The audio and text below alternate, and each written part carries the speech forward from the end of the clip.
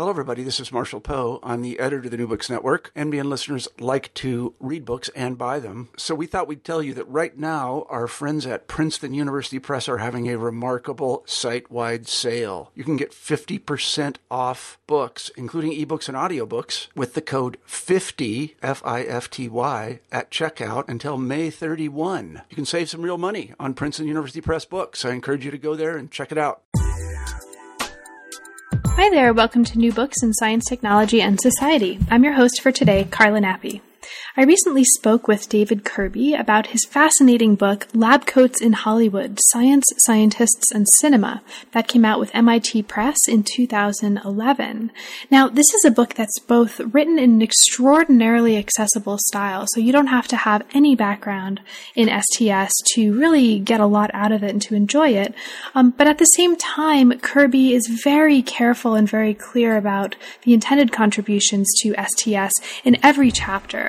And so scholars of STS will see Leviathan and the Air Pump mentioned. We'll see lots of classic and specialized work in STS being brought to bear in a discussion of, frankly, a really fun and really, I'm convinced, important and relevant case study, which is the problems inherent in and the sort of case study of the visual representation of scientists and the sciences in Hollywood cinema and to some extent in television. This is an extraordinarily pressing set of issues, especially for anybody who recently saw Prometheus or is interested in some of the many summer blockbusters this summer in 2012 that feature discussion of and depiction of science and the sciences. And it's also just a super fun book to read. And there's lots of really wonderful anecdotes in here. So it's the kind of book that you could easily assign in a class and also easily take to bed and use for bedtime reading because it's that enjoyable. So, we had a good time talking about it and I hope you enjoy. So, hello, David. Hello. We're here today to talk with David Kirby about his recent book, Lab Coats in Hollywood, Science, Scientists, and Cinema, and that just came out with the MIT Press in 2011. Now, this is a book that's a lot of fun to read. It's clearly going to appeal to, and most likely has appealed to, a wide range of people and a wide range of audiences. I'm delighted to be here to talk with you about the book today, David, so thanks so much for making time for us. Oh, no, it's a pleasure for me. I love talking about this topic. So it's clear from the book. From the book, so that's a great thing for a reader. Yeah. So, David, can you start us off a little bit about telling us a little bit about your background? Now, you mentioned at the beginning of the book that you actually transitioned from a tenure-track position in biology into the field of STS, which is what this book firmly stands within. Can you talk a little bit about that transition for you and what led you to want to make that transition? Yeah, I know it's funny. It's a transition that my friends said was a move to the dark side. So moving away from the bench sciences and doing sort of quote unquote real scientific work to look at science from a cultural perspective is a bit of a shift and a bit different. I was trained as a molecular evolutionary biologist and did a lot of lab work for my PhD. And then for 5 years after that, I taught at American University, which is in Washington, D.C., doing biology, so teaching evolution, teaching general biology and classes like that. And I really did love it. But the one thing I didn't quite like as much is doing the lab work. And it's funny, a lot of scientists who make that sort of transition, that's one of the things that's one of the things scientists love, but there are certain that don't sort of love it. And so I decided I did a sort of film and science night at American where I would show a movie to my students and then we would talk about it. And so I got very interested in questions of science and media. And I actually wrote a couple of articles about the movie Gattaca right after it came out and decided, you know what, this is something that I could do full time. But if I was going to be doing it full time and if I was going to be doing something meaningful, I had to sort of, I think, retrain to really look at how work is done in the humanities and the social sciences. So I got a postdoc through the National Science Foundation. They do what's called a retraining postdoc to take scientists and put them into STS or history of science or communication, so that they can write about science from a different perspective. So I did that work at Cornell University in the Department of Science and Technology Studies and in the Department of Communication with a guy named Bruce Lewinstein. Mm-hmm. And so that's how I sort of transitioned into writing about movies and science for a living. Great. And how long was your postdoc, if you don't mind my asking? It was just 2 years. It was just, it was a 2-year retraining postdoc. And it was, I mean, one of the things I think that's interesting is that writing about movies is actually not that much different than writing about science. I actually, after my postdoc at Cornell, I went and taught writing for a year at Duke University. And that's what I told the students. They were all science students. And I just kept telling them, evidence is evidence, you know. With the sciences, it's easier to have the evidence. You got, your graph with your lines. But when you're writing in humanities and social sciences, the evidence is there. It just takes more work to sort of convince somebody that the evidence is saying what you want it to say. So yeah, it was a 2-year postdoc, but it was a pretty rich 2 years. Mm-hmm. I started out in paleontology and give a similar explanation to people who are like, "What? How did you get from there to Chinese science? What is that?"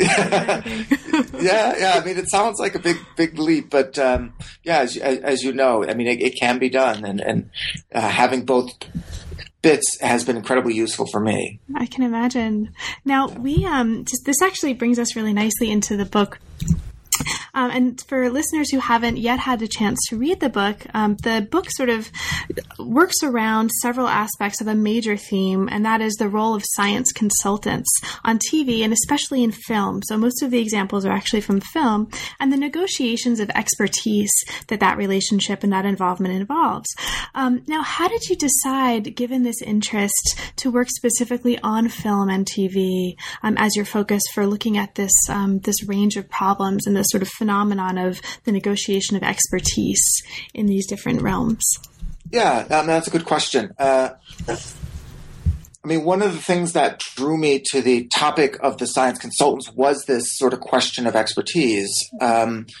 It was when I sort of wrote these things on Gattaca, when I was writing about the text predominantly and the sort of bioethical issues that the text raised, and also then some of the responses to the movie. So responses of geneticists, for example, to the movie. And I began to sort of think, well, there's a lot of work out. There's a lot of books, actually, and articles where people talk about the science in movies and TV, but no one's sort of asking the question, how did that science actually get there, right? I mean, how did those depictions and representations actually get put into a film? Who's making those decisions? And then when I did a little bit of digging, I realized that, especially when I started the book in the early 2000s, there weren't that many scientists working on these movies, but I did run across a lot of scientists who were working on movies. And that was a sort of revelation. Okay, there are scientists working on movies and on TV shows. So then I sort of asked the question, well, what are these scientists doing?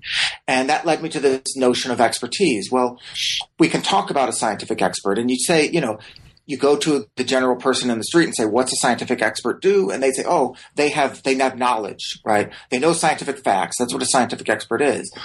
And then I began to realize, well, that's not actually, if we can think about a scientist on a movie, that's not always what they're doing.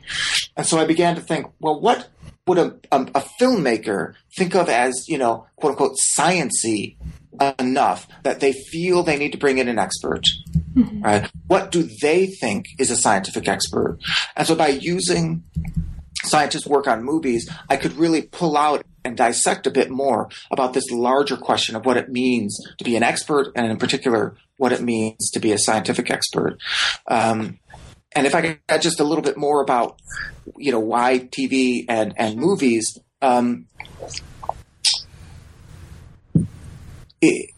it's funny that most of it is actually on movies, and that was a very specific choice as to why movies, even over television.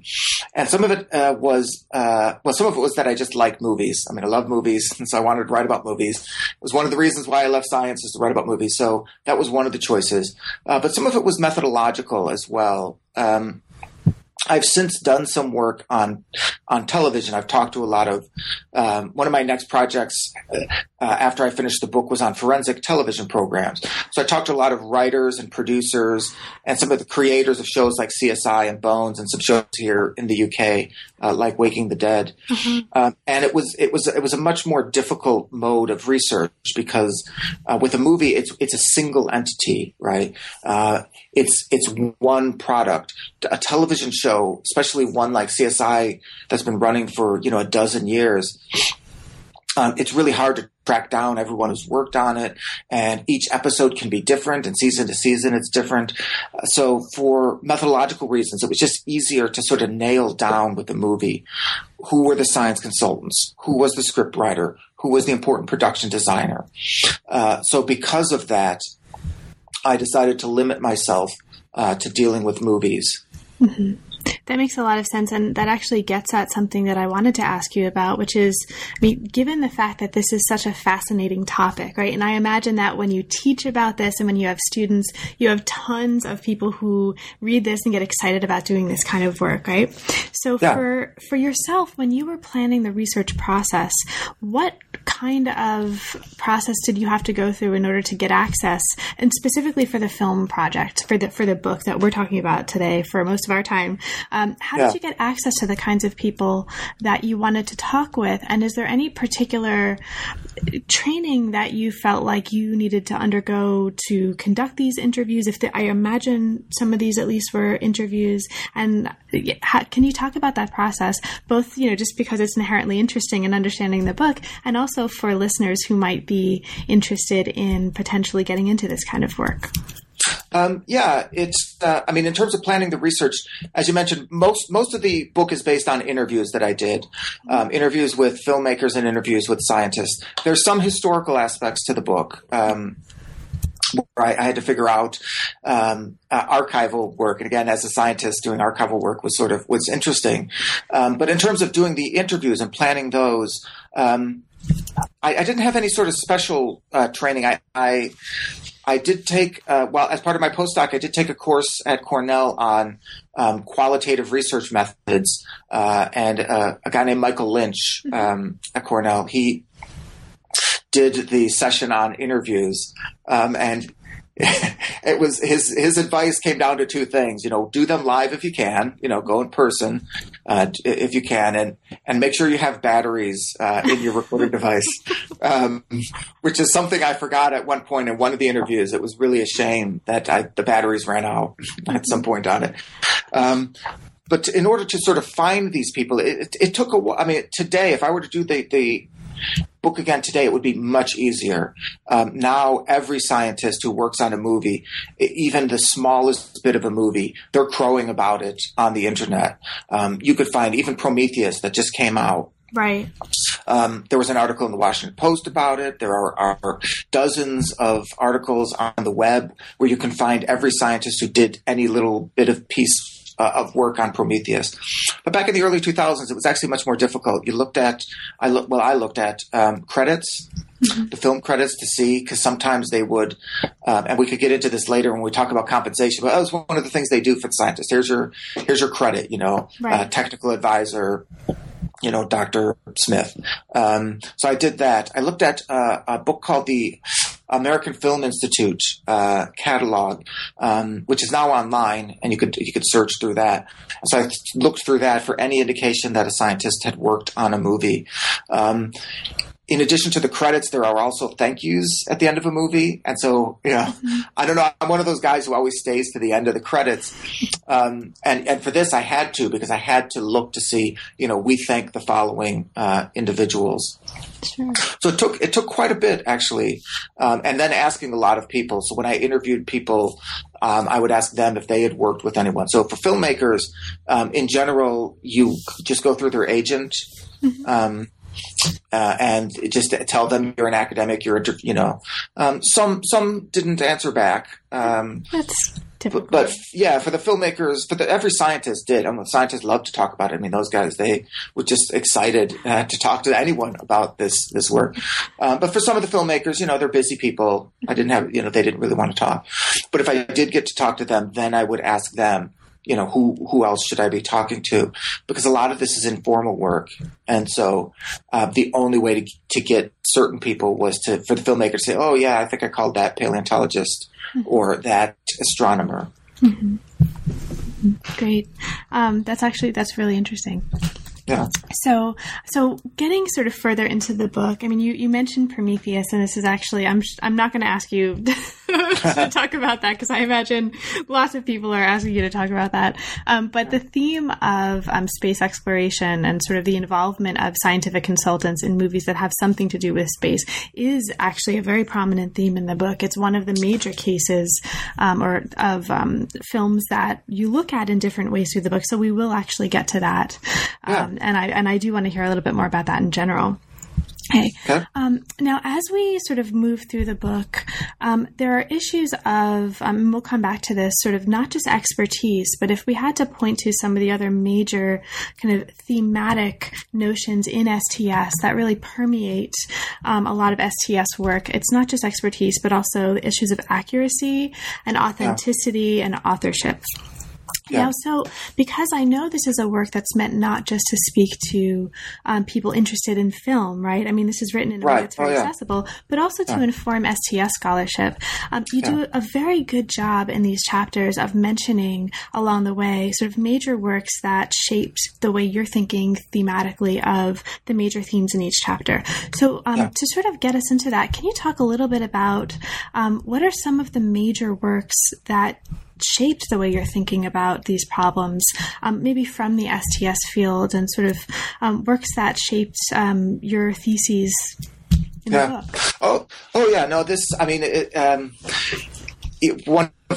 as an academic, one of my primary audiences, I'm imagining, is the STS community, even though it's been picked up by sort of popular presses and people talk about science and movies. My goal was to contribute something meaningful to science and technology studies, like I said, about notions of accuracy, but also about creation of knowledge, just in general. But some of the works that influenced me, we could talk more about it.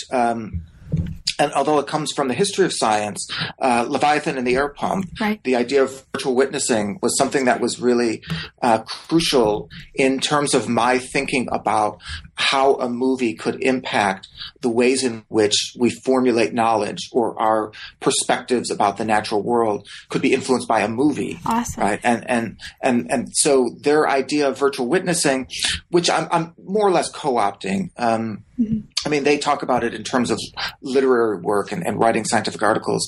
But I sort of co-opt it and talk about movies as a virtual witnessing technology.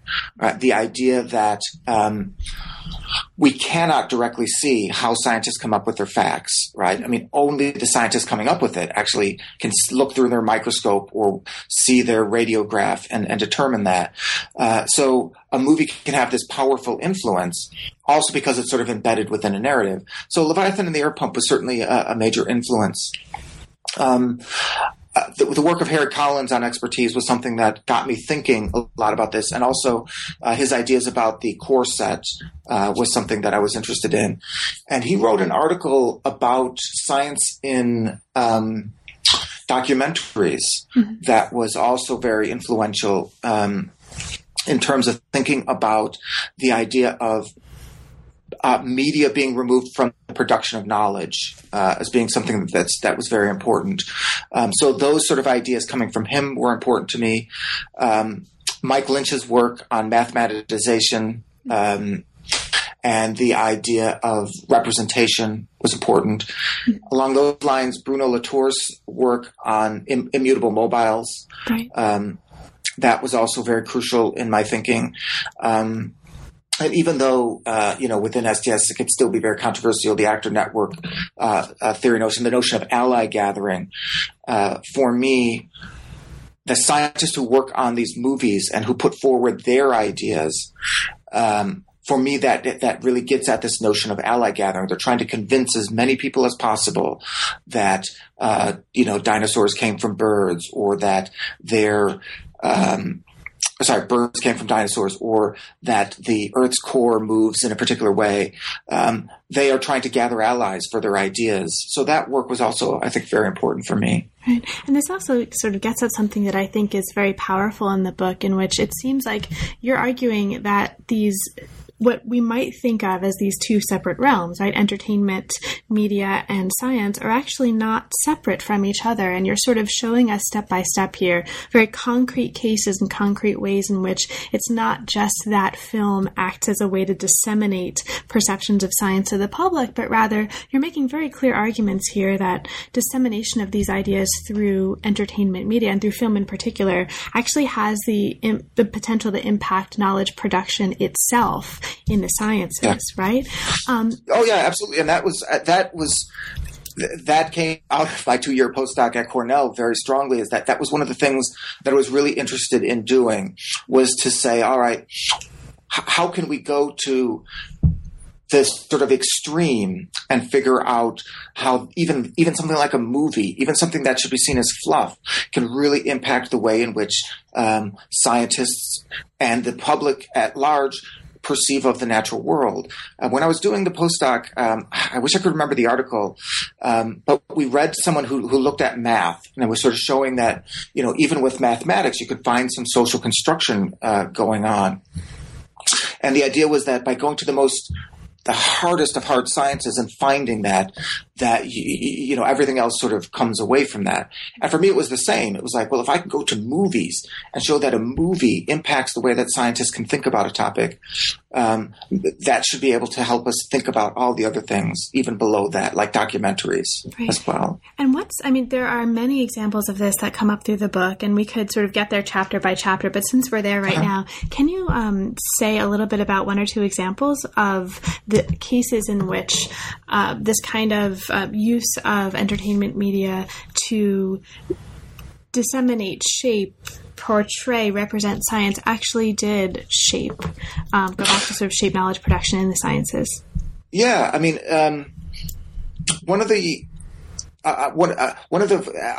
ones that I liked quite a bit was from the movie King Kong, where the consultant that they brought on for their Tyrannosaurus Rex, because in King Kong, the sort of Kong dinosaur battles are sort of one of the highlights of the movie. So they wanted to make sure, and the guy Willis O'Brien, who was doing the special effects, as well as his sculptor Marcel Delgado, they were interested in authenticity and accuracy. So for their T-Rex, they brought in a guy named Barnum Brown. And he was famous for his reconstruction of T-Rex for the Natural History Museum in New York. And, when I give talks, I show the sort of a still from the movie and say, look at this image. You can see that it's got 3 fingers. And that's wrong. We know that's wrong. Now we know that's wrong. Does that mean they didn't listen to him? Well, no. It turns out that they listened to him too much. At the time, he was really adamant that Tyrannosaurus Rex had 3 fingers, like Allosaurus, and he was absolutely adamant that they had to put it that way. Okay. But at the time, people didn't actually know whether it had 3 fingers or 2 fingers. If they had talked to a guy named Charles Gilmore from the Smithsonian, then they would have had it as 2 fingers, because he believed it was like Gorgosaurus. But from that movie, that's an influential movie on dinosaur representation. So a lot of Tyrannosaurus Rexes after that had 3 fingers. And that's the way people sort of began to perceive Tyrannosaurus Rex until much later, when people actually found evidence that it actually had 2 fingers. So that's one of my favorite examples. The one that's probably the biggest example has to do with Jurassic Park. So Jurassic Park is incredibly influential in terms of the ways in which we perceive dinosaurs. At the time, the perception of dinosaurs in many ways was open to debate. Were they warm-blooded or not? Could they move in a particular way? Did they do parenting, right? Did they actually parent their offspring? And the one in particular I look at in the book is the idea of birds from dinosaurs. Right. And the consultant for the movie, Jack Horner, was very upfront about his motivation for working on the film, or at least one of his motivations, was to get people thinking about dinosaurs as bird-like. That was one of his motivations. And so there's a lot in the movie that he helped shape that goes towards that. The idea of the birds flocking, or the dinosaurs hunting, he says at one point, like a flock of predators. And even at the beginning of the movie, when they're looking at a velociraptor and he's sort of pointing at all the sort of avian features about the dinosaur. That was all done in mind to get people thinking about birds as dinosaurs. And that movie did. It changed the public's perception. And one of the things I show in the book is scientists are not immune from that as well. And so it changed a lot of scientists' perspectives. And if you look at scientific debate around the time or before the movie, lots of debate about this. After the movie, it becomes, it's STS term, black box. Now everybody thinks of dinosaurs as birds. You still get some people today who disagree, ornithologists, developmental biologists. Many of them don't like the idea. But now it's an uphill battle for them. The battle has been won because of Jurassic Park, literally, that we think of birds as dinosaurs. And this gets at not only this phenomenon that you mentioned earlier, films acting as virtual witnessing technologies, right? Not just for the public, but also for other scientists, perhaps, that are watching the film. And it also gets at this issue that is featured in the same chapter 2, where you raise and I think discuss very eloquently the use of films as virtual witnessing technologies. And this is this idea of plausibility, right? This is a perfect example, this Jurassic Park example of a film sort of rendering a theory, in this case Horner's theory, plausible by naturalizing it using the sort of using the tools of visual narrative. Right? Oh, yeah, absolutely. Yeah, the naturalization process is very important. And I should point out, it's not Horner's theory. It was a theory of a lot of paleontologists. He was just one who was just championing it, and he got the opportunity to really champion it in the movie. The naturalization process is really important in giving a scientific idea that type of plausibility. So it's not just the visual. So in Jurassic Park, the visuals are really important. The CGI, the way the dinosaurs move, they made it so that the dinosaurs moved in a naturalistic fashion. But it's also a narrative structure built around it, right? You have those characters interacting with those dinosaurs, makes them that much more believable. And you have a narrative that's really geared towards proving the sort of scientists in the movie's ideas about dinosaurs as birds. So that all makes you buy into this scientific concept much more than if you were just reading a popular magazine article about dinosaurs being, descending into birds. That's, I think, a lot of what movies can do for science, and why scientists often will want to work on movies to get their ideas across. And why else would scientists want to work on movies to get their ideas across? And I know that I asked this to give you an opportunity to talk a little bit about the compensation issue. There's a whole chapter devoted to this.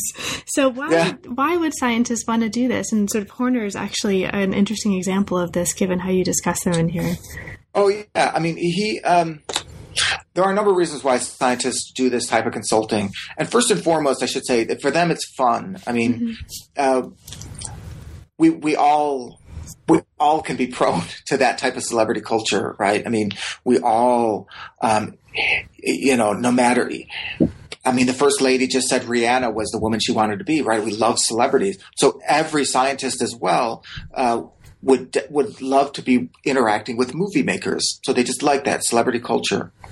But the other reasons they do it, one is for the public understanding of science. So someone like myself who teaches on science communication and knows that literature, we know that from the 1980s, that's when the public understanding of science movement really came forward and really became solidified. So a lot of these scientists feel they have to do this, that it's a service to science, that the science in movies is wrong. Therefore, if I work on this, I'm doing a service by making sure it's right and not sort of, hurting the minds of the public who can't separate fact from fiction. So they do that type of thing as well. This sort of impacts their compensation, which is what you're sort of alluding to. The compensation issue becomes sort of strange because the scientists feel they need to do it as a public service. They feel, as a scientist, knowledge is free. This is what we became scientists for. But by the same token, they also realize, well, you know what? I'm working on a multi-million-dollar movie that's going to be making somebody else a lot of money.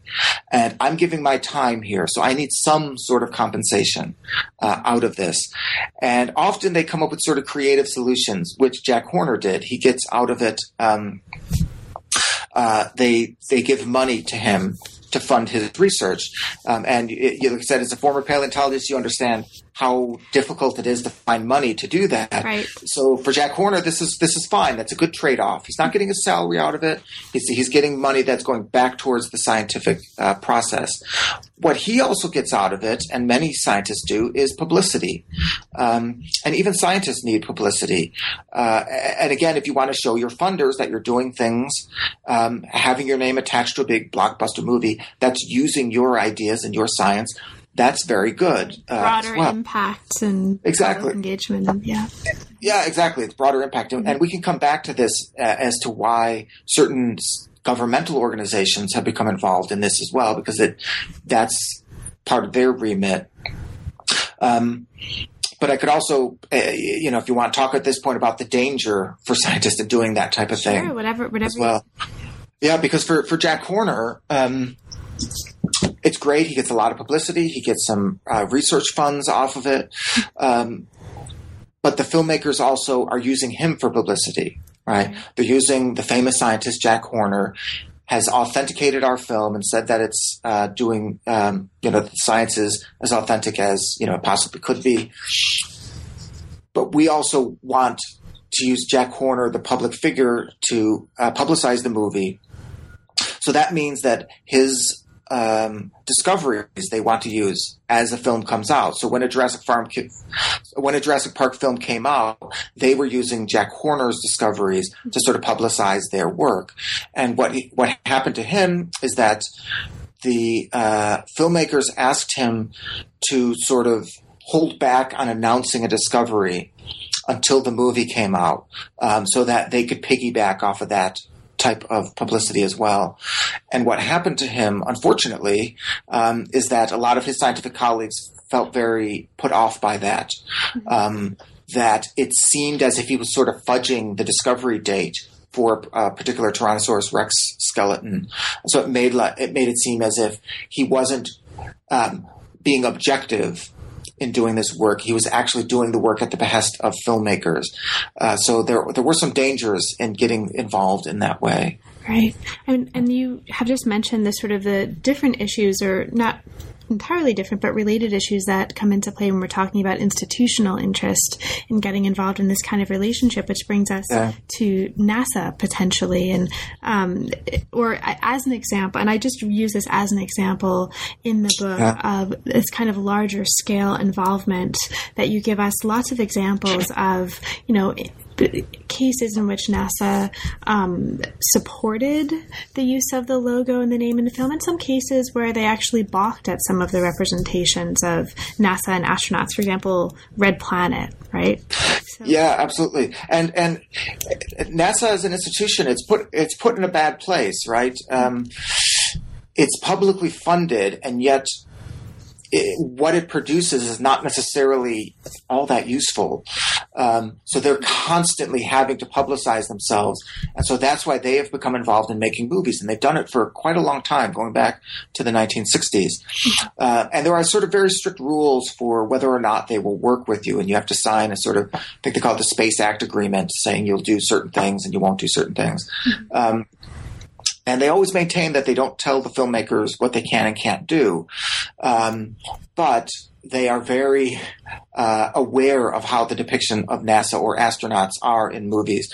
So they did allow the filmmakers to use the NASA logo for Mission to Mars, and they became very involved in that, or film like Space Cowboys, or Deep Impact, Armageddon, things like that. But for the film Red Planet, initially they became involved, and then they realized that there is a scene in that movie where one astronaut inadvertently kills another astronaut. It sort of pushes him off a cliff. But NASA balked at that and said, no, that gives a bad image of what astronauts are. Therefore, we cannot lend our name to this, right? We can't have that being the public image for the way astronauts come across. So, yeah, and as well, there's a recent movie called Apollo 18 that you may have seen, a horror movie. They initially were going to be involved, and then they looked at it and said, no, we can't be involved in this. This doesn't give space exploration a very good name.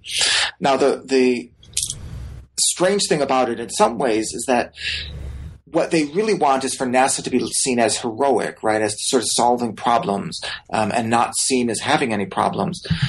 And Mission to Mars, even though they gave their okay to it and sort of signed off on it, that features very heavily, the plot very heavily relies on the face on Mars, right? The controversial sort of pseudoscience idea that there are ancient Martians who created this face.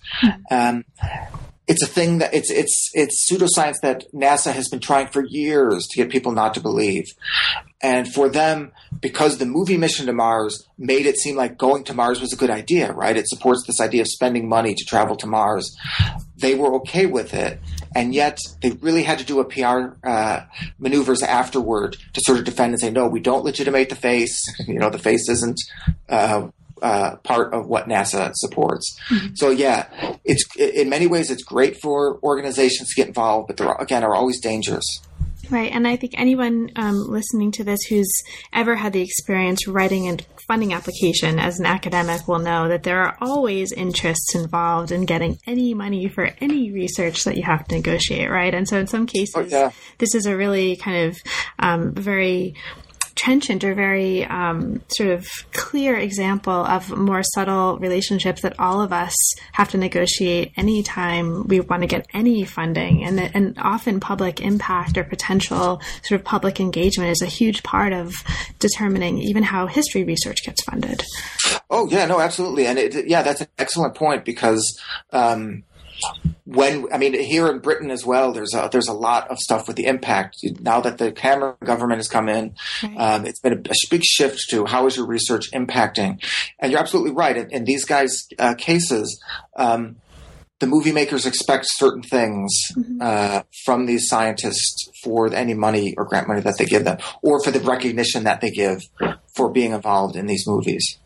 But that's one might say, I'm not saying you're saying, but I'll just say that that's perhaps the case, although not made as explicit anytime any organization gives you any money. But you mentioned Mars, and so that lets me move to a later chapter, which is actually quite fascinating as a scholar of STS, or a scholar who works in STS. And this is your chapter on cinematic fact-checking, where you're talking about sort of what exactly counts as a scientific fact in film. And this is from this point on, the chapters get very, very, I think, wonderfully subtle in the way that you're deconstructing ideas from STS that perhaps we don't understand with as much nuance as we might. And you're showing us here the sort of more nuanced ways to think about even, what counts as a scientific fact and how that's actively negotiated in this relationship between cinematic and scientific communities.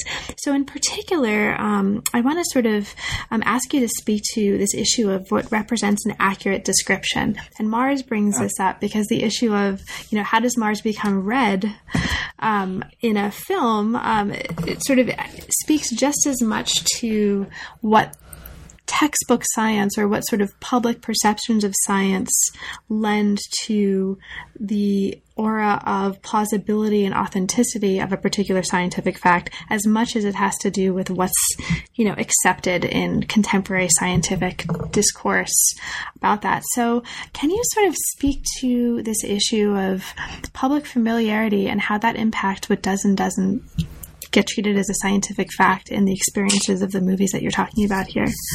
Yeah, no, absolutely. And what's great about that chapter is that it's very STS heavy, and yet my book's gotten a number of reviews in sort of scientific journals, and many of them actually really like that chapter. Mm-hmm. They really can understand and see it's a great chapter.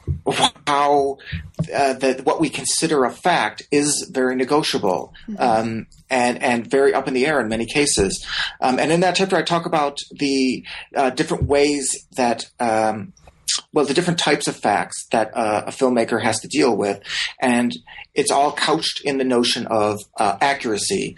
When do they change something? Mm-hmm. And when do they feel they can actually change something? Or when do they have to make a decision is more really the case, because they'll change. As a filmmaker, they do sort of have some sort of cases of conscience, do we change this fact? But more or less, it's just, is it easy or hard? Mm-hmm. But they think through it and say, well, is this a fact that everybody knows? Is this a fact that my sixth grader will know? Right? If that's the case, it's something I call public science. Right? It's something that everybody is going to know. And in those cases, the filmmakers think very long and hard about it.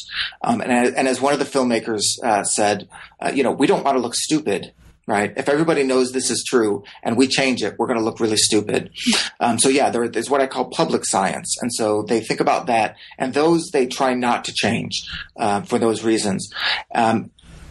And one of the examples I give is the movie Contact, the number of prime numbers, where they really wanted 1 to be a prime because it would have made their scene that much more better.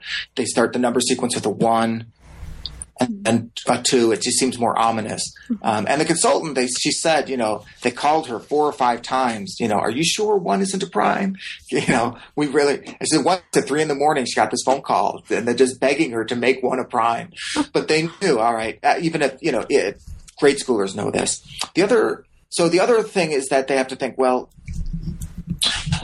is this something that only scientists immersed in the field are going to know?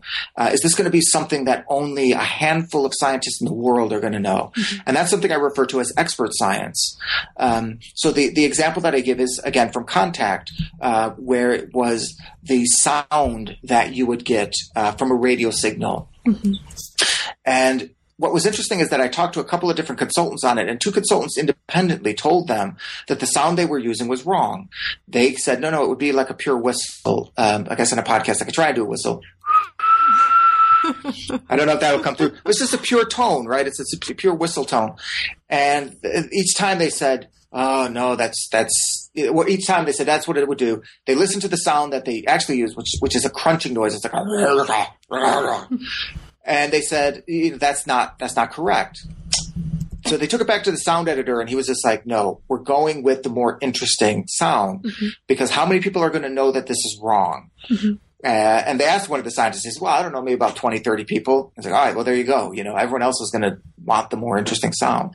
So there's public science and there's expert science. And the interesting thing is that public and expert science can change. Mm-hmm. Back in the 1920s, a film called Frau im Mond, which I also talk about quite a bit in the book, there they walk around on the moon without spacesuits, right? Because not everybody at that time actually knew that there wasn't an atmosphere on the moon. Mm-hmm. So that concept was actually expert science. Not everyone knew it. But once you move along to the 1950s, most people are aware there's not an atmosphere on the moon. So you have to sort of keep that. And today, that's total public science. If you had characters walking around the moon without spacesuits, you'd be, killed over it. The one that you were sort of alluding to about Mars is the more fascinating one, in that it's a fact that the public thinks is true, but it's not actually true. It seems common sense, but it's not scientifically true. And that I refer to as folk science. Mm-hmm. So in this case, the one you're talking about is the idea of how do you depict Mars, mm-hmm. the color of Mars. And filmmakers traditionally make it red. And even if you look at the most recent Mars movies, they still make it very red. And the guy I spoke to who worked on the film Mission to Mars, he said, yeah, they were going to film everything through a red filter to make it very red. And I said, well, didn't you tell them that Mars isn't actually red? And he just got all excited and he said, it's the red planet. It's not the yellow-brown planet. People need it to be red. People want it to be red. And that's when I understood the idea of audience expectations being a major driver of the decisions filmmakers make. So folk science is even harder to overturn than public science, because if everybody expects it to be red and it's not, they're going to walk away saying, your movie's inaccurate. Mars wasn't red. So this idea of audience expectations really drives a lot of the decisions that filmmakers make. And this is actually something that persists through the next couple of chapters, where you're moving us from from this particular case in which there's a clear perceived distinction between folk science and or popular science, right, and expert science, to cases where there's actually flexibility or uncertainty in the expert science itself. And you spoke to this a little bit already when talking about Horner's theories in Jurassic Park, the bird-like dinosaurs, and also talking about this idea of the Earth's core being a giant uranium ball in this movie, The Core, which is also a wonderful example. But you sort of move in the next chapter to cases which are even more striking in some ways, which is sort of cases of fantastical science, right? Like Amelie's The Hulk, or Hulk. It's just Hulk. Right? Yeah, it's not it's just Hulk. Okay, it's just Hulk.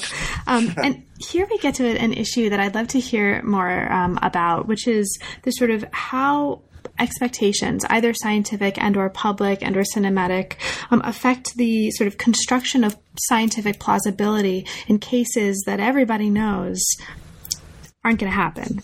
So can you talk a little bit about that? Because it's another particularly fascinating chapter. Absolutely. And the idea, to just sort of reiterate this idea of audience expectations, if I were to rewrite the book today, and after having talked to more filmmakers and more TV people, it's a phrase that they constantly use in what they're doing. The audience expects this to happen.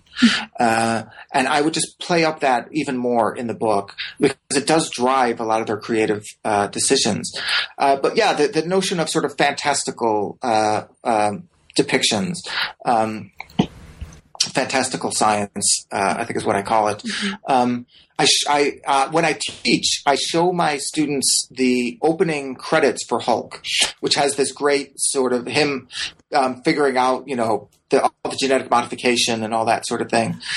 And I ask my students to say, okay, is that an accurate depiction of science in that movie? And because they're mostly science, I teach mostly science students, and they get all confused and they're starting to work through it. And I say, no, I'm not asking you if it's an accurate depiction of the comic book. Is it an accurate scientific depiction? Because as science students, they always think, it has to be accurate. There has to be something accurate, And then ultimately they come to the right decision, which is, it can't be accurate. It's the Hulk. The Hulk doesn't exist. There's no way for the Hulk to exist in the real world. So asking whether or not it's accurate is really the wrong question. That doesn't mean anything. Mm-hmm. This idea of audience expectations, though, also gets at the notion of the audience expects the Hulk to be a certain way. Right. The audience expects the Hulk to be green. The audience expects the Hulk to be invincible to bullets. The audience expects the Hulk to be super strong. And so when you're making a movie like that, you have to play towards those. And so the scientific explanation that you come up with has to have those elements. Mm-hmm. You can't have a pink Hulk, right? Because the audience expects the Hulk to actually be green. So when you're doing that type of thing, you have to play towards what the audience is going to want. And the job of a science consultant, if they're a good science consultant, that's what they're going to be doing, is to not change what you do, but to help you make it seem plausible. and logical. And if you want, I could talk about the other example in the book. Well, the two examples I talk about in that chapter, one is a movie called Solar Crisis, which was useful. It didn't come out in the U.S., but it's useful because the science consultant on it, a guy named Richard Turrell from JPL, it was a movie about going into the sun. And he said he sat there in the meeting and he just kept raising his hand and saying, no, we can't go into the sun. That's impossible. Why don't you do heliometry instead? Or trying to find reasons. And then he said after, 40 minutes of that, his friend next to him nudged him and just said, Rich, that's the movie. The audience expects them to go into the sun. So they have to go into the sun. And he realized his job was just to make it more plausible for them to do that. Now, he worked on a movie called The Core, which we've talked about. And in that case, he actually walked off the set and in protest. He came back later, as he told me. He said, look, I do a lot of work with filmmakers. I can't be known as a guy who's going to walk out on filmmakers. I'll help them finish their thing. But the reason he walked out is that they came to him and said, this movie is about the core stopping. Our explanation is the core stopped spinning. Help us make that accurate.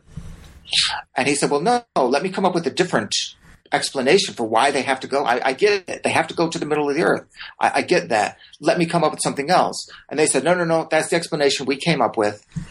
Help us make that good. So for the science consultants, it really was this idea of they are fine with this sort of fantastical stuff. But what they want is for you to let them come up with reasons to make it more plausible. Don't tell them the thing and say, make it plausible. Let them come up with it the first time around. Now, as we move to the final chapters of the book, one of the really wonderful things that chapter 8 and 9 do is really move us concretely from sort of focusing on these negotiations as they impact the way the films portray these phenomena to really focusing back on how this film portrayal is really concretely in a number of really very evocative and fascinating cases impacting, in some cases, the actual development of scientific knowledge and technologies, and also it sort of is being actively manipulated by scientific consultants to evoke a particular public response to a scientific idea. And so you do this in chapter 8 by sort of looking at the way consultants sort of find the film medium to be a method of conveying to the public that an issue needs more attention, right? And one of the there are many wonderful examples in here of scientific disaster films. And in particular, there's you mentioned The Day After Tomorrow in its sort of evocation of the potential impacts of a way of understanding the repercussions of climate change, right? I'll try to be really careful with the way I'm phrasing this, right? And also the other example, which brings up two films that recur throughout the book, which is the films Deep Impact and Armageddon, and they're used to convey a particular idea of the danger of near-Earth objects. So could you speak to sort of either one of these cases and sort of say a little bit about the significance for the larger argument of the book and the chapter? Oh, yeah, absolutely. And I refer to this as the War Games effect. It's a phrase I'm borrowing from a film scholar named Joel Black.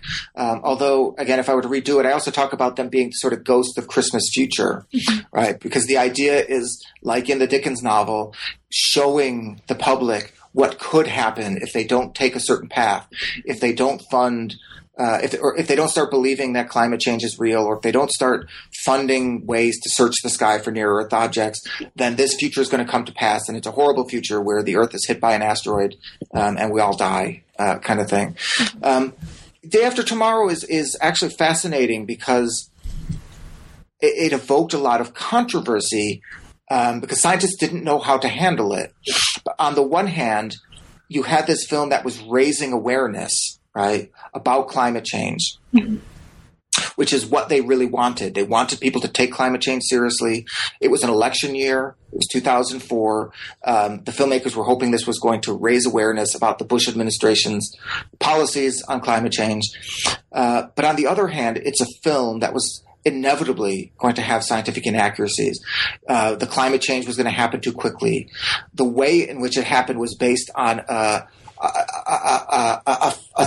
hypothesis that is legitimate but marginalized. And the sort of extent of the climate change was also very extreme. So the scientists responding to it didn't know what they wanted to do.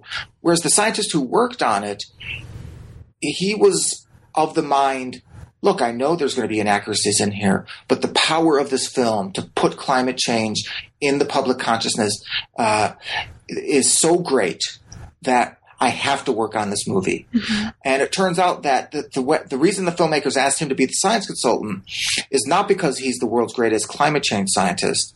It's because he was involved in a lot of political work. So at being involved in the Rio discussions, the Kyoto Protocol, he knew all of that. He advised a lot of members of Congress about climate change policy. So they wanted him to make sure that the political aspects were right. The science policy interface rang true. And no matter what those who were against climate change thought about that film, they knew that those aspects were right, that those rang true. Their position was done properly. The science of politics was done properly. So yeah, it really can call attention, and it did. There was a lot of discussion around that time, and in conjunction with An Inconvenient Truth, you could say both of those films really raised the discussion in terms of awareness of people thinking about those. Right. And I know we've taken up a whole lot of your time, but I don't want to let you go and wrap this up before asking you about Chapter 9 a little bit. And this is a chapter where you're talking about consultants using cinematic representation of particular technologies or scientific advances to reduce anxiety, you say, and stimulate desire in audiences to see the potential become the actual. And this is, I think, of particular interest to historians of technology as well. And for sort of people working on technology studies, this was a really interesting chapter in that case. Now, you present an idea in this chapter that I'm going to phrase this as just asking you to say a bit about that and perhaps talk about any of the examples that you find most fascinating in here that speak to this. And this is the idea of diegetic prototypes, so cinematic representations or depictions of future technologies. So can you talk a little bit about what those are and some examples that you think are particularly important in discussing this phenomenon? Yeah. It's got sort of a funny name, diegetic prototype, but the reason for that is it's a prototype. It's the idea that it's a technology that doesn't exist yet, but that people are thinking about. And it's different than technologies where science fiction filmmakers maybe make something up. These are engineers and scientists who are thinking about these ideas. They've crafted these prototypes, and they've put them into the film, into what we call the diegeses, right, which is the actual film world. So it exists within the diegeses as an actual object that the characters are interacting with. And these are important because it socializes the technology. It gets people thinking about what these technologies can be and what they can do. And it makes them, as I said, it sort of stimulates desire. It makes them think, I want that technology. One of my favorite examples comes from the film Minority Report. It's a science consultant named John Underkoffler. He got a PhD from the MIT Media Lab. And as he was working on his PhD, the filmmakers they were touring MIT, and they saw his work and said, oh, yeah, that's something we want to put in the movie. And when he got hired as a consultant, he really approached it as a sort of R&D project, that he was going to work through what was called the gestural interface, which, if anyone remembers the film, it's where Tom Cruise moves around data on the screen with his hands. And so Underkoffler, he worked through an entire language for the interface. He worked through exactly what you would do with the interface. And he even included what could potentially be seen as a quote-unquote flaw of the gestural interface. He actually walked up to Spielberg and said, "I've got an idea to make this thing look more realistic. I'm going to add what would be seen as a flaw." And at first Spielberg was like, "No, can't do it. We want this. This needs to look perfect. That's technologies and movies are all supposed to look perfect." And he said, "No, this will make it look even more real because we all know technology is flawed. Right? We've all encountered flaws on our laptops every day." And so what he had him do was someone goes to shake his hand, and when he goes to shake his hand, all the data on the screen gets shunted into the corner. So it seems like a problem of the system, but in reality, for Underkoffler, it made it seem more real. It seems like, yeah, this is real technology. We could see how this could become a reality. What it also did was one of the criticisms of these types of interfaces is that they're not sensitive enough, right? That you can't actually move data around with your hands. By doing that, it makes it look too sensitive. So it actually played into what he wanted people to come away with, is to say, yeah, it could work, and it could work too well in that sort of way. And because of that film, he got calls from venture capitalists saying, "Is that real? If not, can we give you money to make it real?" And through that, he got the money to create a real prototype. It's called G-Speak technology.